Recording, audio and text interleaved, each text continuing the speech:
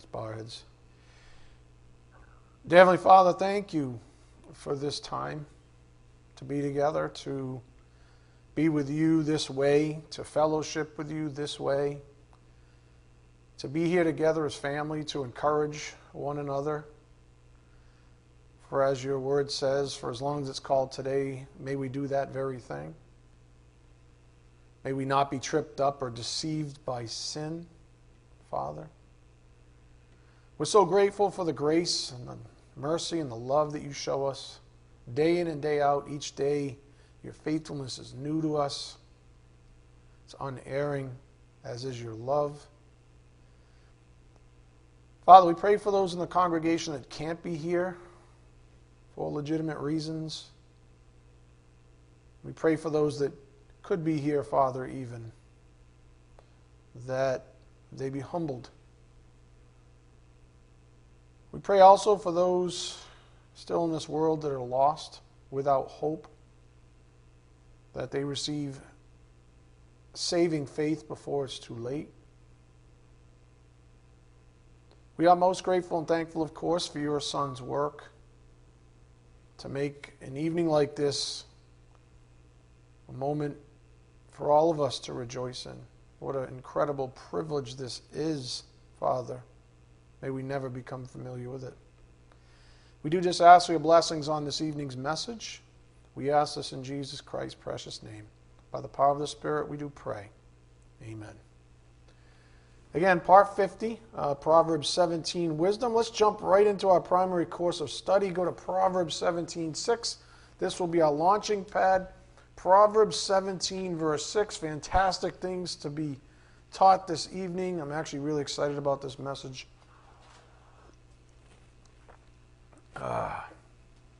Proverbs 17, verse 6. Grandchildren are the crown of the aged, and the glory of children is their fathers. That's just brought family, marriage, family, but mostly family, the construct, the divine institution of family, right to the forefront for us. And it's been wonderful because, well, for many reasons. But one reason in particular is that family might be, maybe after marriage, might be one of the most attacked things in the world right now. It's just under constant pressure from Satan in the kingdom of darkness. And so I love when we take pause on this thing because it's exceptionally rare. It's exceptionally rare that you actually hear any of this.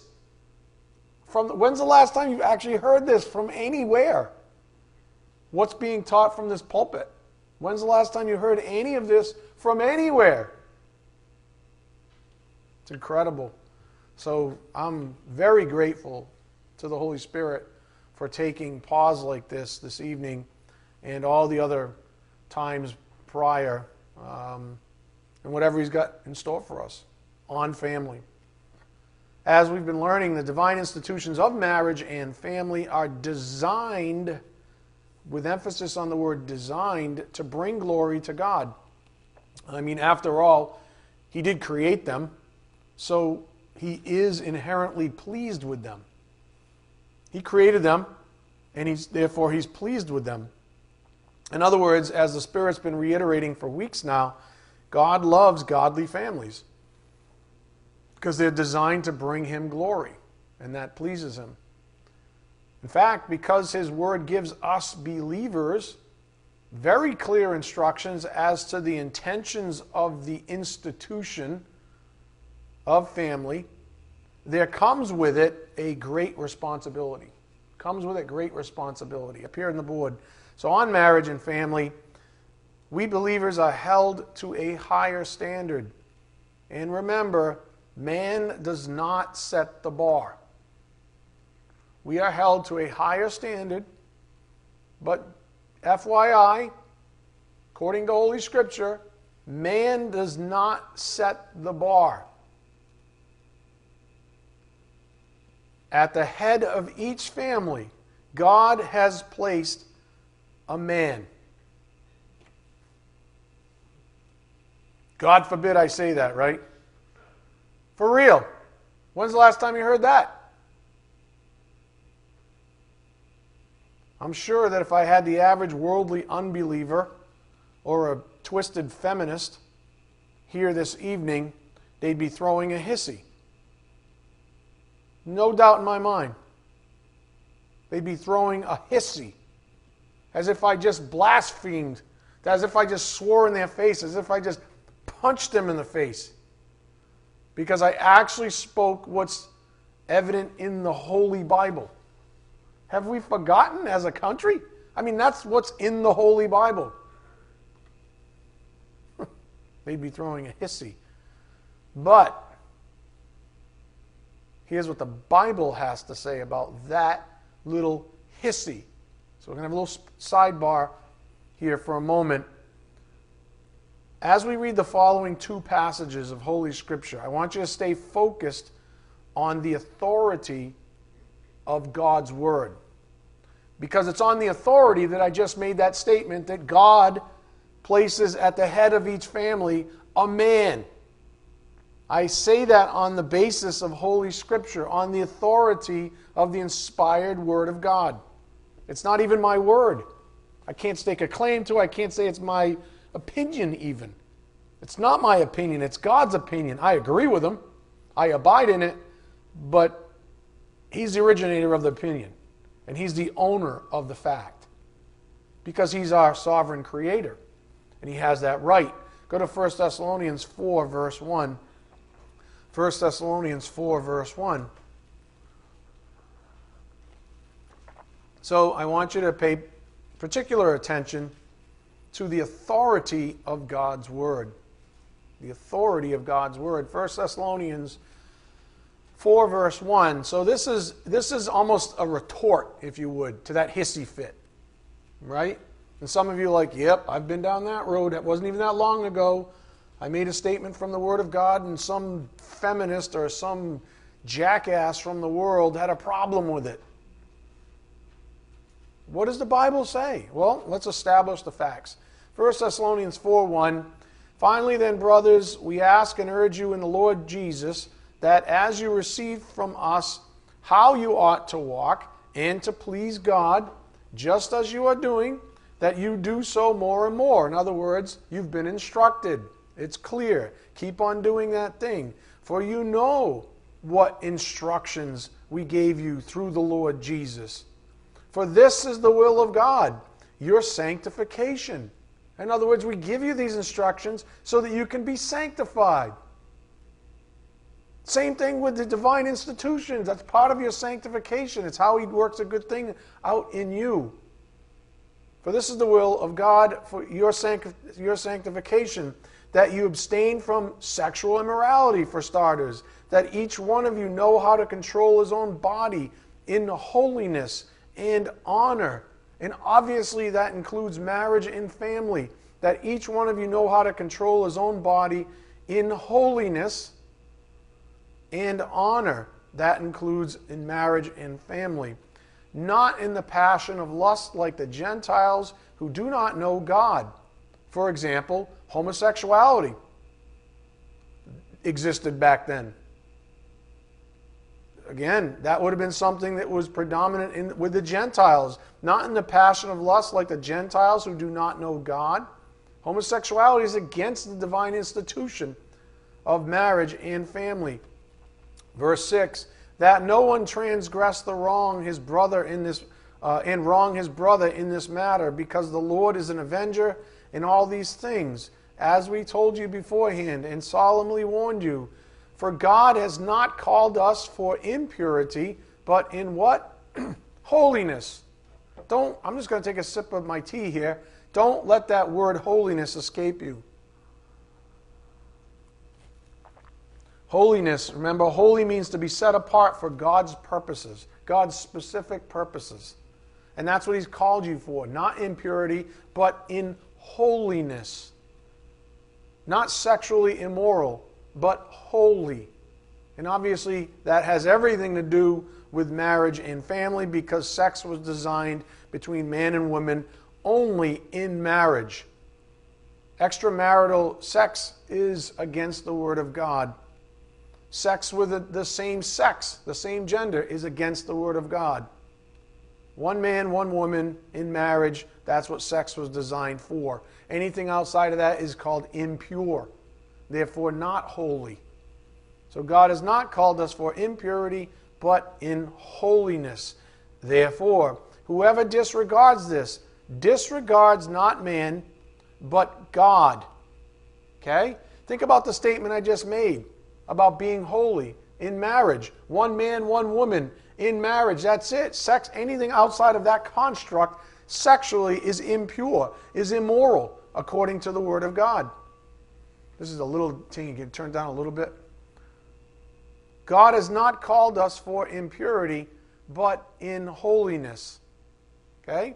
Therefore, whoever disregards this, disregards not man, but God, who gives His Holy Spirit to you. That is our encouragement. That's why we're reading this. The next time someone throws a hissy fit in your face, you remember 1 Thessalonians 4:8. Okay? Do not take the brunt of the offense. It's not yours to take. Let me say it again. The next time someone throws a hissy fit on you, do not take the brunt of the offense. It's not yours. And literally treat it that way. And tell them, you can do anything you want to me, but this is not your argument with me. I'm repeating what the Holy Bible has to say, what the sovereign God of the universe has to say. Up here on the board, disregards not man, but God. If you stand up for the truth, expect to be persecuted. A la John 15:20. If they persecute, this is Jesus speaking. If they persecuted me, they will also persecute you. If they kept my word, they will also keep yours. You see. Do not take it personally. Your persecutors have a problem with God, not you, strictly speaking. They have a problem with you too because you agree with God, but you get the point. You don't have to take the load. You can put it right on God. Say, no, this is God's opinion on the matter. You don't have a problem with me. You have a problem with God. The person who has a problem with Holy Scripture does not have a problem with you. Keep repeating that to yourself because it's freeing. Because what do they always want to do? They always want to make it about you. What do you think about homosexuality, huh? What do you think? Oh my God. I think what God thinks about it. How about that? If you have a problem with that, take it up with God. End of story. See you later. They don't have a problem with you. And don't let them make it about you. Because that's what Satan wants to do. Try to pull you in. Try to suck you into the drama. Into their dysfunction. Don't let it happen. It's that simple. Cast it on him. That's what he's there for. Satan, I was thinking about that. You know, how you get sucked in. Satan loves to use peer pressure to try to, sow doubt in us even. How dare you? You're just unloving. And they like to pervert Scripture and say, aren't you a Christian? And I thought Jesus loved everyone in this whole thing. And they use peer pressure. But we mustn't be swayed by such things. We mustn't be swayed by such things. So please read this week's blog, which elaborates on this a bit more up here on the board. It's called The Parade of Fools. Make sure you read it. Parade of Fools, January 15th, 2021. Again, verse 7.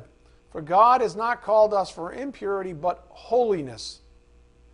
If you represent holiness, you will be persecuted. If you share what holiness is with the rest of the world, you definitely will be persecuted.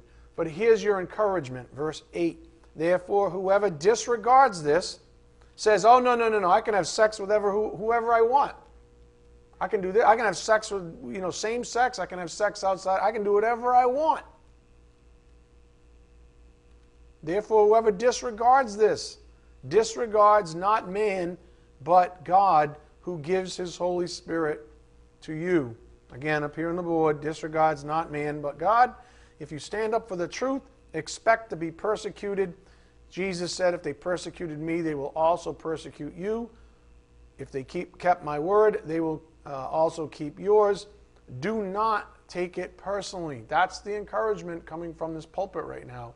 Do not take it personally. Just because you stand up for all that the Spirit's taught you on this series, on family and marriage, just because you stand up in holiness the right way and defend the word of truth, doesn't mean that they have the right to attack you for it.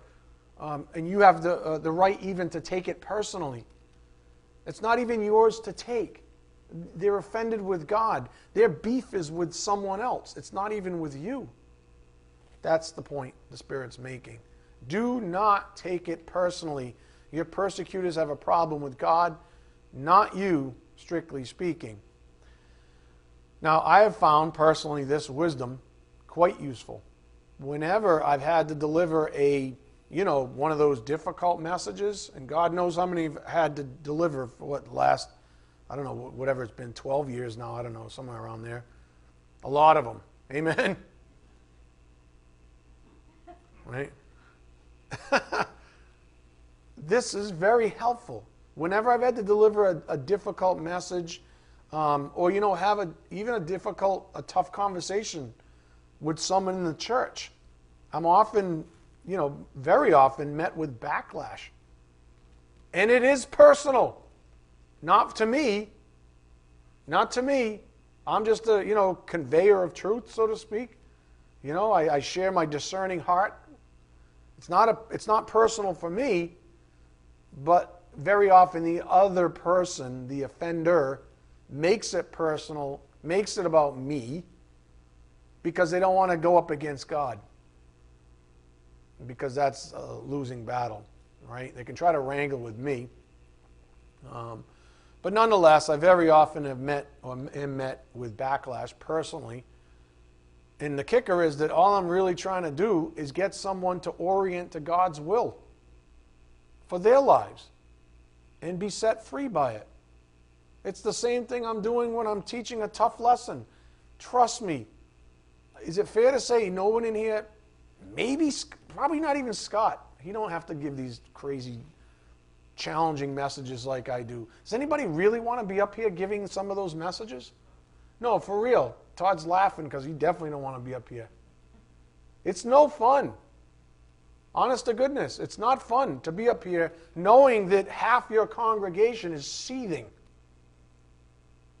And they're venomous. And sometimes that venom overflows to the person. You follow? To the person. It's wrong, but it happens. Especially when all it is, any of that is just an expression of love. That's all it is.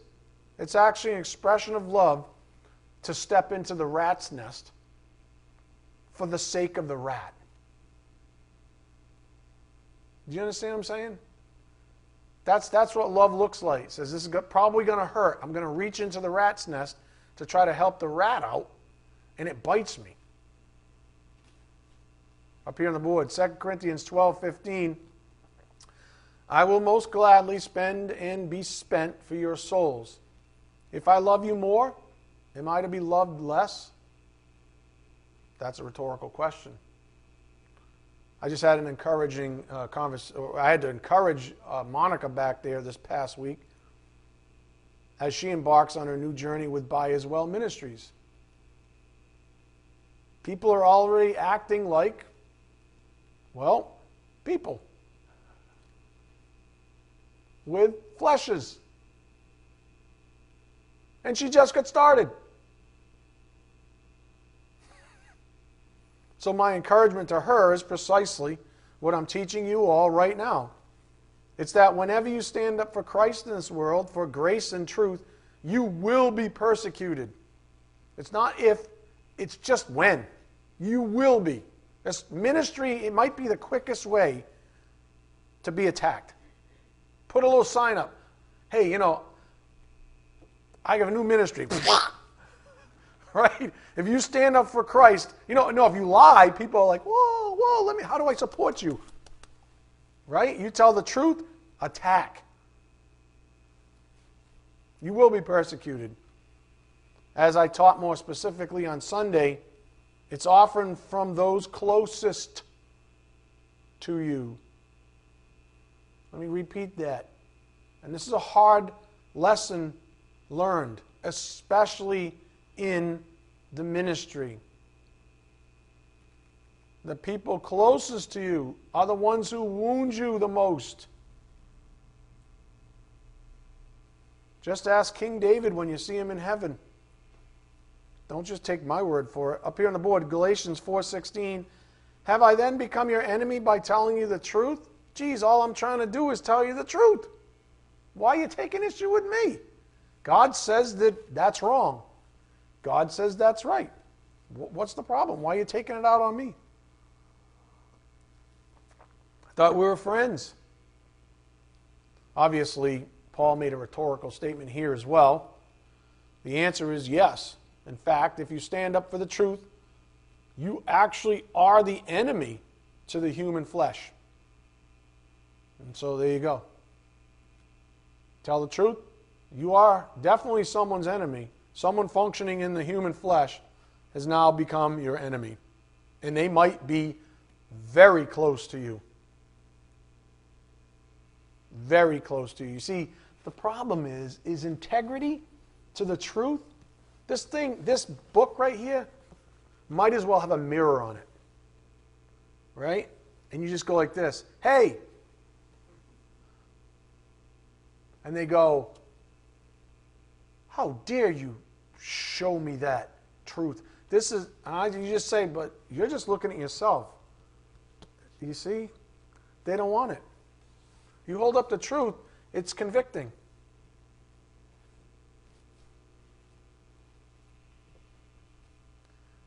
What do you expect? Honestly, what do you expect out of the human flesh? At this juncture of your lives, do you have any expectations of the human flesh? Let's look at one more passage of encouragement. Go to 2 Peter 1:19.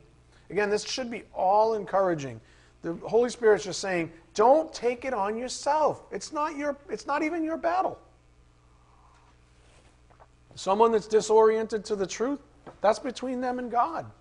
You're not the great physician. You're not going to fix them. If God the Holy Spirit can't do it, you certainly as heck aren't gonna. Right? 2 Peter 1:19. And 2 Peter 1:19, and we have the prophetic word. In other words, Bible doctrine. We have the Word of God, the doctrine from the Word, the truth, the knowledge, the wisdom. We have the prophetic word, more fully confirmed, to which you will do well to pay attention as to a lamp shining in a dark place, until the day dawns and the morning star rises in your hearts.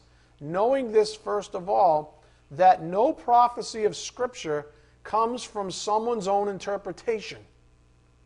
Okay? No prophecy of Scripture comes from someone's own interpretation. We are not existentialists. I think I wrote that word. I know it's a big word. In other words, we don't figure God out through personal experience. We go to the Word of God to figure it out. We get our direction from the inspired Word of God. Right? No prophecy of Scripture comes from someone's own interpretation. That should sound familiar. That's precisely what the Spirit is alluding to when he says, man is neither the author of marriage and family, nor does he set the bar for them. We're not the author of truth, in other words. Prophecy means teaching, right? Prophetic means a prophet is a teacher as well. We're not the author of these institutions, so we don't have the right to try to set the bar here, here, or here. God sets the bar. And that's the end of the story. If he says it's only between a husband and a wife, one man, one woman, then that's it. That is it.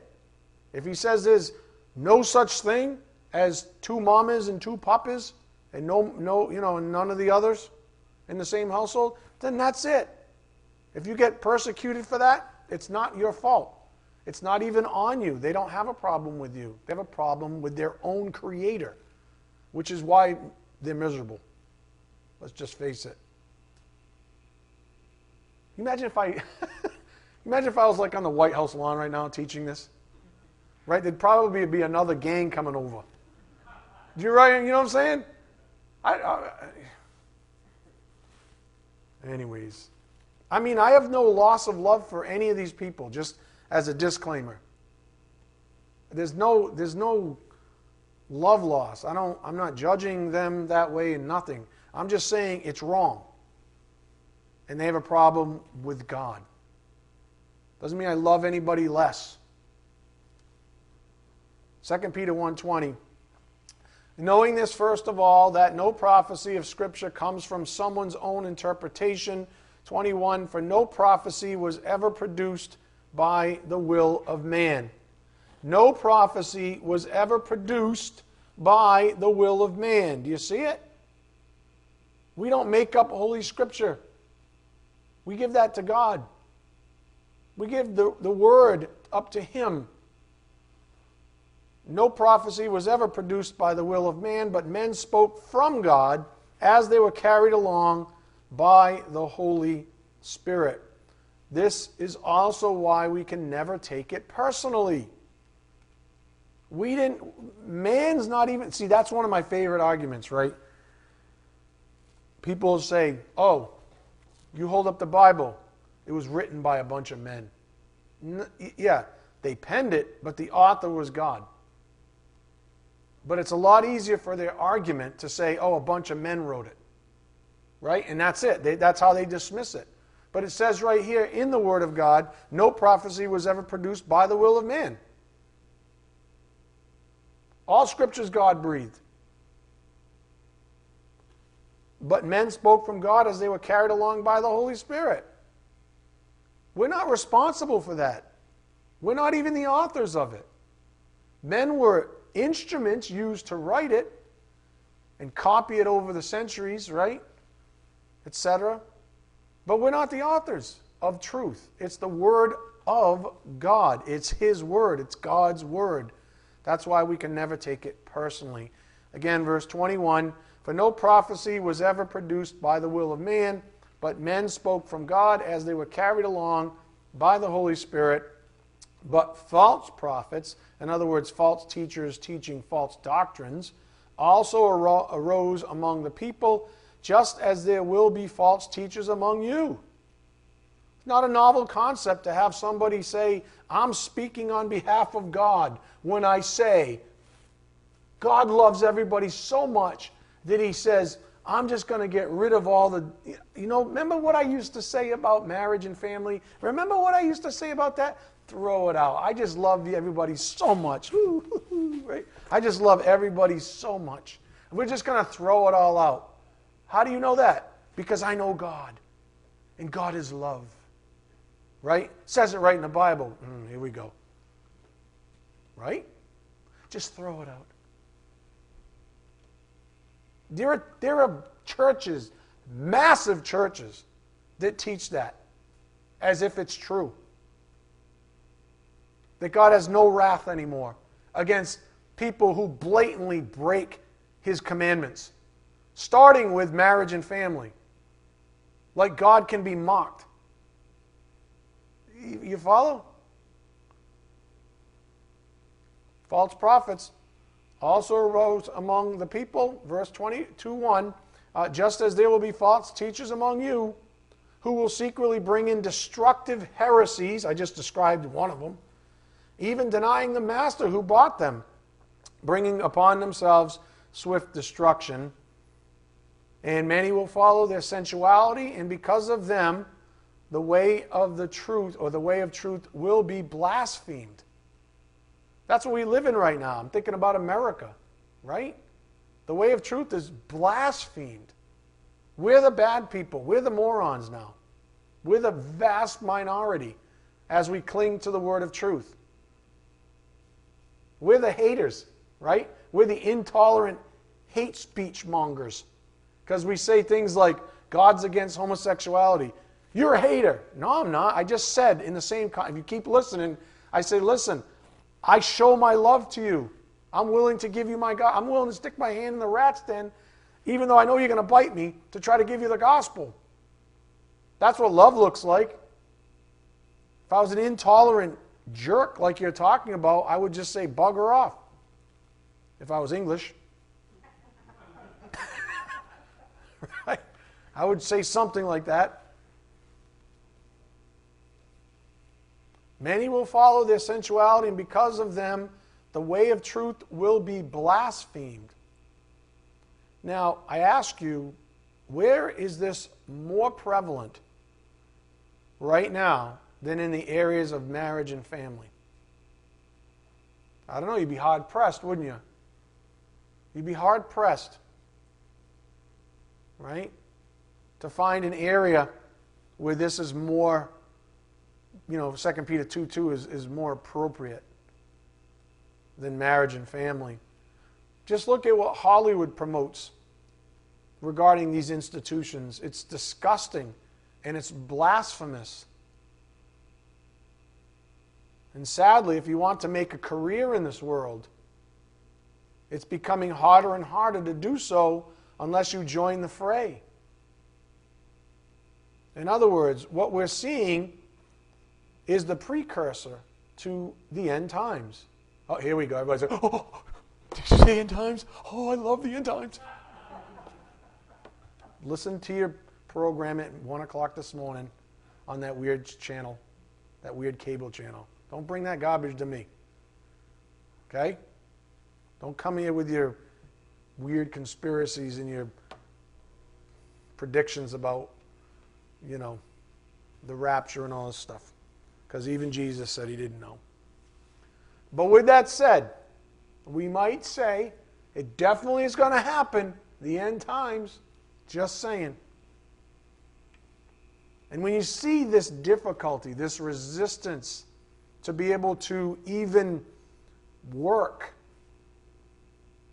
right, where the job market shrinks for the Jesus freak. Do you follow? When the job market starts shrinking, that's a precursor to the end times, when people won't be able to buy and sell in the world economy unless they take the number of the beast, etc., etc. Talk about constricted. The kingdom of darkness is doing everything it can to strangle us, you see. Look at 2 Peter 2:3. And in their greed, they will exploit you with false words. Their condemnation from long ago is not idle, and their destruction is not asleep. So with all of this going on, with the writing on the wall, as the world continues to accelerate away from godliness, we have the opportunity. We have the God-given right to be encouraged. Isn't that beautiful? The world is racing away from Christ. We're getting persecuted more and more. Like I just said, one of the other artifacts of all this is that it's harder and harder. The job market is a little bit, becomes more and more constricted. They may never say it, but, we have the right, with all that going on, we have the right to be encouraged. The God-given right. God says, let them. Let them try their little exercises on you. Let them try what they can. I'm in control here. Let them do what they think they need to do to try to make your life a little less happy or peaceful. They got nothing on you. You have the God-given right, says God, to be encouraged. Their day is coming, and you don't have to be this vindictive. Yeah, no. Right? That's not godly. Right? So John, I don't know what's going on in your soul. You laughed really hard right there. You need to put that away. I'm just kidding. God is never mocked. God is never mocked. 2 Peter 2:4. This is a start of a long sentence. Okay? One complete thought. This is the start of a very long sentence. Okay? And we're going to read it. So kind of take like a deep breath mentally. 4. If God did not spare angels when they sinned, but cast them into hell and committed them to chains of gloomy darkness, to be kept until the judgment. Keep going. If he did not spare the ancient world, but preserved Noah, a herald of righteousness, with 7 others, when he brought a flood upon the world of the ungodly. Keep going. If by turning the cities of Sodom and Gomorrah to ashes, he condemned them to extinction, making them an example of what is going to happen to the ungodly. Keep going.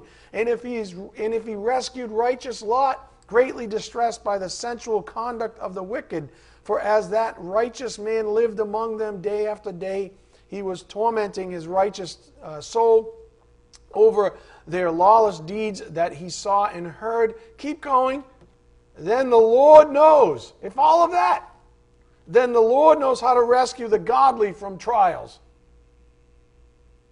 If he can do all of that, what's he saying? Don't you worry about it. I've got it all in control. I will deliver you. You let them do what they think they need to do. Let them persecute you. Let them fire you from a job even. Let them make fun of you because you have a godly family and a godly marriage. Let them throw stones at you for saying, if someone asks, homosexuality is wrong according to the Bible. Let them do all of that stuff. God's got it all under control. And you know what? Look at verse 9. Then the Lord knows how to rescue the godly from trials. You don't turn to yourself even. You don't turn to your own human rationalism. You don't drop the hockey gloves. You don't take that burden upon yourself. The burden of proof even. Here's your proof. This is it. If they don't believe this, pound salt. Wipe the dust off your feet. Walk away. Let the Spirit win them over. If he can't do it, you certainly cannot. So don't fight a battle that's not yours to fight. That's the point. And be encouraged by that. God says, okay, listen, you got a choice. You ready? There's going to be a battle right in front of you. You have 2 choices. You can go into it, or you can let me fight it. I think I'm going to let you fight it. Good answer. You don't even have to get battered and bruised. You let him answer it, or you let him fight it. You understand? Don't take it personal. Don't get into that with morons, with people that are completely ignorant, that have no spiritual apparatus whatsoever to even understand the Word of God. You hand that over to God. Let them play their games. Let them persecute you. Whatever. I'm going to go with verse 9. The Lord knows how to rescue the godly from trials. Sounds like a promise to me. Amen? There you go.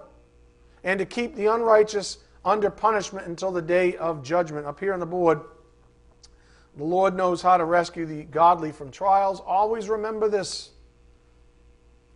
When circumstances seem dire, remember God's promises to you personally. He will never leave you nor forsake you. Hebrews 13:5. Remember that. He's not going anywhere. Always remember that. He's your rescuer. Verse 10. And especially those who indulge in the lust of defiling passion and despise authority. Here we go. Right? For example, marriage and family are rooted in authority orientation to God, because God gives his authority to the man over the wife, over the family. That's the authority structure in a marriage and a family. But these people apparently despise that authority, dismiss God's right, sovereign right to ordain and to delegate that authority in the institutions that he's designed for the benefit of his creatures nonetheless. Again, verse 10, especially those who indulge in the lust of defiling passion and despise authority, bold and willful, they do not tremble as they blaspheme the glorious ones, whereas angels, though greater in might and power, do not pronounce a blasphemous judgment against them before the Lord. But these, those of the world, in view like irrational animals, creatures of instinct, born to be caught and destroyed, blaspheming about matters of which they are ignorant, will also be destroyed in their destruction, suffering wrong as the wage for their wrongdoing. In other words, God is not mocked. Summary: God is not mocked. You hand it over to God. Be encouraged. You have the God-given right to be encouraged. You will be persecuted for standing up for the truth about marriage and family. You will be persecuted. God is not mocked. You hand it over to God. You take the whipping, I guess, and you walk away. All right, getting back to our primary course of study now. Remember that little sidebar, it took almost about 40 minutes, was for the sake of encouragement on the topic of family, because that's what we're learning here. We're learning God's viewpoint on marriage and family. And what the Spirit's saying is, take all that garbage you've had instilled in you through that sewer pipe, that big flat thing that sits in your living room, or the radio channel, or whatever, or the internet, or the smartphone. Take all of that and throw it out in the garbage. Throw all of that garbage away. I'm not talking about your actual physical stuff. God forbid you get rid of that big sewer pipe, right? I'm talking about the ideas that come flying out at you. And you're something like, I only watch the news. Is there any such thing? No, I'm being serious. Any more? Is there any such thing? What happened to Walter Cronkite? There's no more news. It's just sensationalism. Anyways, so you can't even say that, because you're watching probably someone like Bill O'Reilly or some moron that's just making millions of dollars by being a sensationalist and spinning you up. Anyways, we got to get back to our primary course of study. We just took that little sidebar for the sake of encouragement. If you stand up for God's viewpoint on marriage and family, you will be persecuted. That is the point. So do not be tempted to lower the bar. At the outset, look, up here on the board, our instigating principle. We believers are held to a higher standard. Remember, man does not set the bar. Do not lower the bar just because you're getting peer pressure, just because you're getting persecuted. Do not lower that bar. It's not yours to lower. You say what's in the Word of God. The Word of God says this, X, Y, and Z. End of story. You have a problem with it. You have a problem with Him. Go take it to Him. Here, I'll tell you what, you can have my Bible. Take it home. Read it. If you're that interested in arguing about this, you read the Bible then. Because I'm just going to I'm going to do the best I can to recite what's in here to you. So it's probably more efficient if you just took it and read it. Just saying. Because this conversation is going nowhere. Right? Point is, we don't get to set the bar. What God says goes. And do not apologize for it. And do not accommodate the human flesh by compromising what the Word of God clearly states. End of story. On a more practical note, we have the application principle from last time up here on the board. The responsibility of the man, so the Spirit turned directly in on men, since men are the head of the household, head of the marriage, head of the household, head of the marriage, head of the family. A weak, arrogant husband or father will make excuses for himself, but a strong, humble man will, always accept God's wisdom, love, and discipline, and then apply it to his own life. And he says, you know what he says? You ready? Brrr, thank you. Just like the Bible says. Give thanks in all circumstances. That's what pleases God. Mm-hmm. You see how it all kind of comes together? It all works together. It's beautiful. But man says, God says, I delegate man at the top of these institutions. And not top in an arrogant way. I hope you understand what I'm saying. They're the ones in authority. A weak man just makes excuses. Does what you call, like a magician would call misdirection. Makes excuses why they can't, talk about God with their family. drive their family to church when they should, teach their family about Holy Scripture because they don't know it maybe. Maybe they don't read it themselves. Those are all excuses. Oh, but I work. Do you though? Do you though? Let's have a little sit down. Let's talk about how much you work. Right? Let's talk about how much you supposedly work and why that's an excuse as to why you can't, be a real man for your wife? Be a real man for your children? This is what you're coming up with? This garbage? But a strong, humble man will always accept God's wisdom, love, and discipline and apply it to his own life. At the head of every marriage and family is a man, not a woman. Thank God there's not feminists in here, right? They'd probably be charging the pulpit. Here's a little disclaimer, though, because life's never that perfect, is it? Remember, we're talking about God's divine design for marriage and family. This is the high bar, the high watermark. This is what truly holy looks like. Little disclaimer. In the absence of a man, women often have to, let's call it, quote, fill the shoes. And, I'm pretty sure we've all seen this and maybe even lived it. A tip of the hat to all you wives and mothers out there who are left with no other choice but to gird up your own loins to provide for and even protect your families because the guy was gone. And shame on those men who abandoned their post. Just a little sidebar. On Sunday, we got a lot of insight into marriage and family by reading an encouraging passage of Scripture in the book of Ephesians. So, we're not going to finish it again, I don't think. Keeping our eyes on the big picture. As we review this passage again, let's see how Paul uses the very construct of family. In other words, he has a lot to say. Ephesians, you want to be encouraged, if you're having a bad day or bad week, read Ephesians. It's beautiful. It's this magnificent, encouraging book. And it's not that long. It's just magnificent.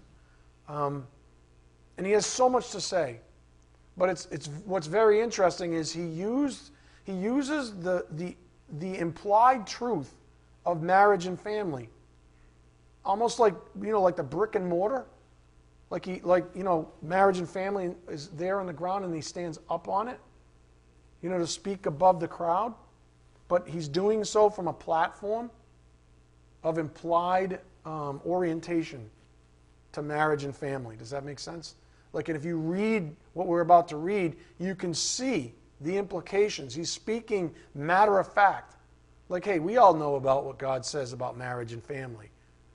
On those basic premises, let me teach you some more. So keep that in mind as he uses the very construct of family as the foundation of several other doctrinal conclusions. And it's beautiful. It just shows how perfect God's Word is, right? How consistent and harmonious the Word of God actually is. Go to Ephesians 5:1. Ephesians 5:1.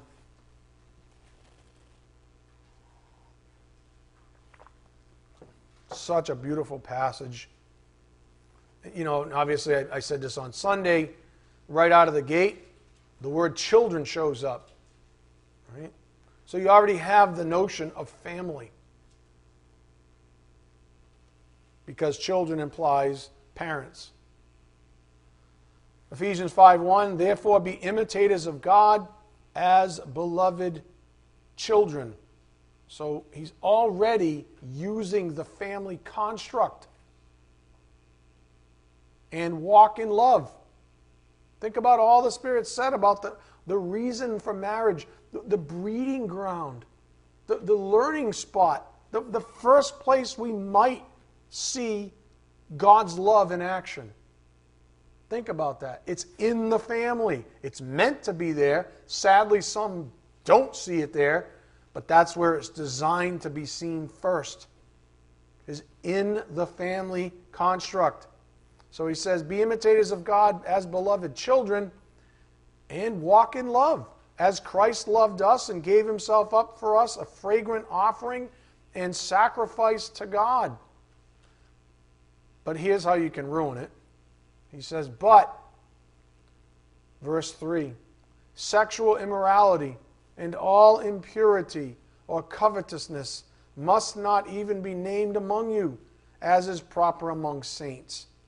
Let there be no filthiness, nor foolish talk, nor crude joking, which are out of place, but instead let there be thanksgiving. I don't know why I keep coming back to this. I think I took it out of my notes, but he's bringing it up again. All I can think about is that, you know, that intimate setting of a family at the dining room table?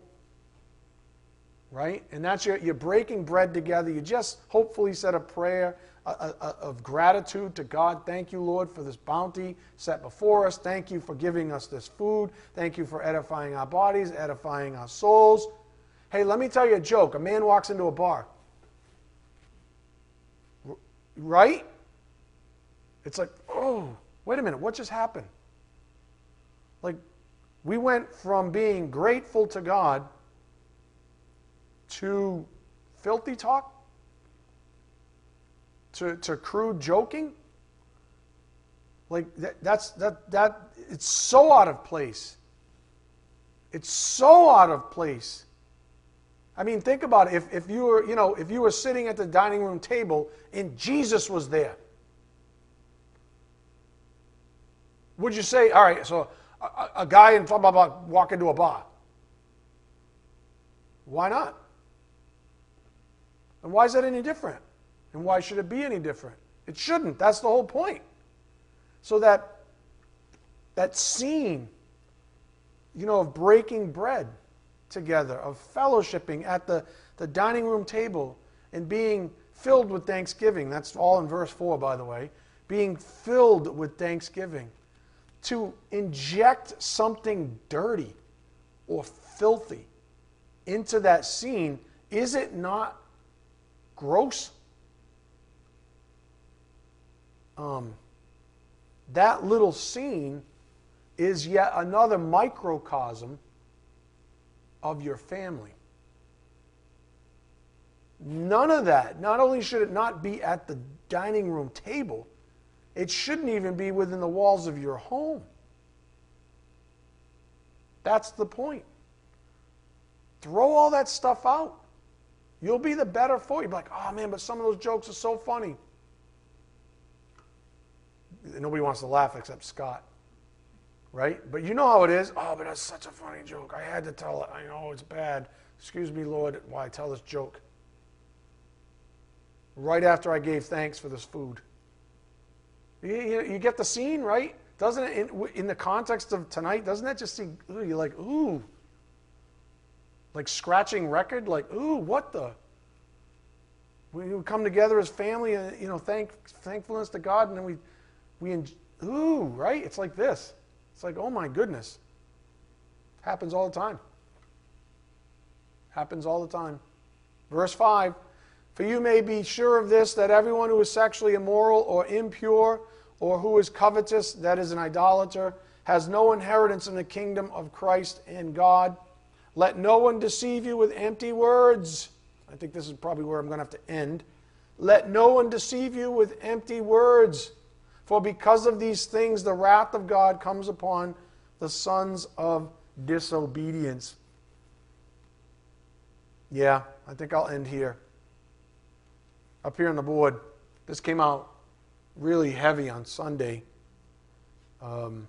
Men, protect your family. If you have that God-given responsibility as the head of the family, then it's your job to protect the family. You have been given authority over that family. It comes with responsibility. To whom much is given, much is required. So protect your family. Do your job. Like literally, do your job. All right? Maybe you're at the dining room table again. You just gave Thanksgiving for the food and the bounty, right? And your 15-year-old kid says, oh, I got a joke to tell. And you say, no. You're not telling it at this table. That's not happening in my house. That's grotesque. Throw it out. Don't bring it to this table. Do you follow what I'm getting at? That's our responsibility. I can't even tell you how many times I've failed at that. I can't even tell you how many times I'm the one telling the joke. That is disgusting. So don't think I'm talking down to anybody. This is how we fail God. This is how we fail our families. It's real. And we don't just get to make excuses. Well, if the pastor does it, then I can do it. No. That's just me being honest. Trying to help you along a little bit, gents. Right? Trying to help you be honest with yourself. That's not protecting your family. That's an atrocity. And it's shameful. And I am ashamed of it. And you should be ashamed of it, men. Because every other man in here has done it. Protect your family. It's hard enough doing it, controlling your own mouth.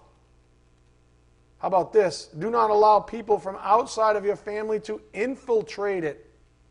How about that? Be vigilant, on guard, ready to ward off the wolves in sheep's clothing. And remember, I'll leave you with this. Attacks often come from where you least expect it. From where you least expect it. Psalm 55, 12 to 14. That's what we noted with David. One more slide up here on the board. Psalm 55, 13 to 14. But it is you, a man, my equal, my companion, my familiar friend. We used to take sweet counsel together. Within God's house we walked in the throng. And you're the one who stabbed me in the back? You're the one who infiltrated my family? You're the one who's been persecuting me behind my back? You snake. Never be surprised. And be very, very, very careful. That's why men, we have to be extra vigilant, diligent as to who we even let in physically through the front door. Who we let in the front door even physically. Never mind all the emotional side of things. We have to be very, very careful. Amen? All right, let's bow our heads. Dear Heavenly Father, thank you so much for giving us the truth, because we know that it's the truth that sets us free ultimately, Father, and for that we're ever grateful. We just ask for your blessings as we take the things we've learned here this evening back to the privacy of our own souls, our families, our marriages, Father. We ask this in Jesus Christ's precious name.